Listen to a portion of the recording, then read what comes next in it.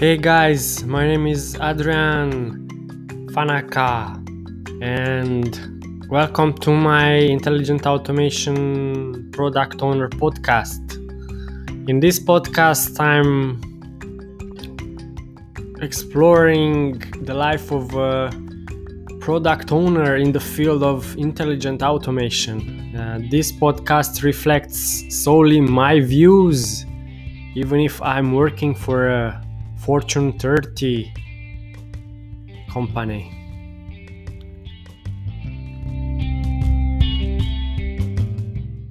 Big companies think they do not need RPA or intelligent automation for longer term.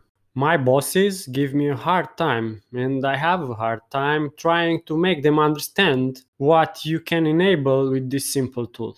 Currently, some IT folks have decided that intelligent automation is simply not enough for their dreams of modern applications, API, or whatnot. I'm going to disagree. I have a multitude of ideas and even real life experiments I did with RPA. Why do I have so many ideas? Because there are so many data sources out there that I find very useful to collect, manipulate, analyze, and sell ideas, processes, data. What do big companies have? Huge amount of data. Why do big companies think intelligent automation only tactically? Because the big executive management do not understand what is intelligent automation and how can it be applied yet. The management of the big companies are focused on driving profitability. They do not trust until you show them what you can achieve with these new technologies. They rely on the opinion of technical leads, and most of the technical leads also do not understand yet the applicability of RPA. Most of the technical leads are not so data focused as they should be to understand the way data can be used. Technical leads are big on the negative side towards RPA or intelligent automation because they have their own dreams about APIs, modern applications, native integrations, and so on. Those dreams were built on some past astronomical budgets that are simply fantasy. The reality is that you need to build your future with the least resources consumption as possible. And that future is not modern applications because they cost a fortune. It simply is way cheaper to build your future processes on intelligent automation rather than on other more complex and expensive software. We are at a turning point.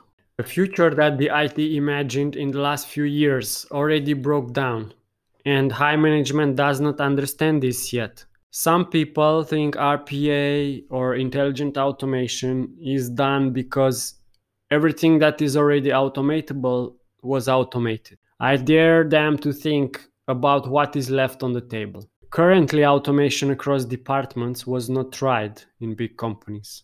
Why? Big organizations are naturally siloed, despite the recent efforts to remove these counterproductive silos. Doing automation horizontally across departments and vertically across levels of responsibility is the next step. And not only this, combining all the available technologies will just make it more fun and less available to everyone.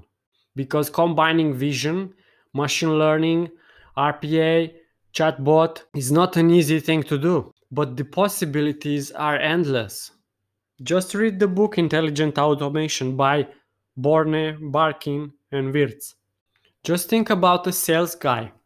After finishing a sale, uploading a document to a chatbot, which then triggers an RPA bot, which reads and understands the document, uploads relevant information to SAP, then triggers a machine learning algorithm to analyze the data from the document plus historical data of similar transactions, and the process ends with a message The sales guy could have applied a different type of discount to that type of client because the data says that that type of discount would have led to less chances of default or delay on the payment date. What I tried to describe above is just one example of how a future process might look like, where I combined 3 or 4 existing technologies and which currently are all available to anyone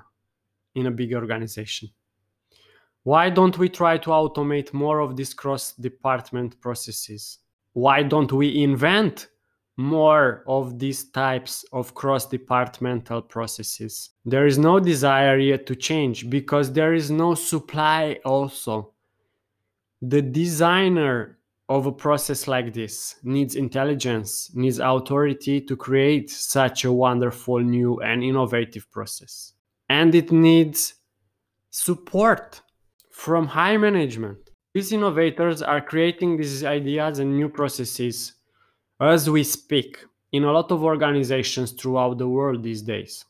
But big organizations are too siloed with all types of hierarchies, with a lot of people afraid for their jobs, afraid to embrace technology, unable to innovate in cross-functional ways. But the real low-hanging fruits are these: not automating simple tasks and processes within departments, as we currently.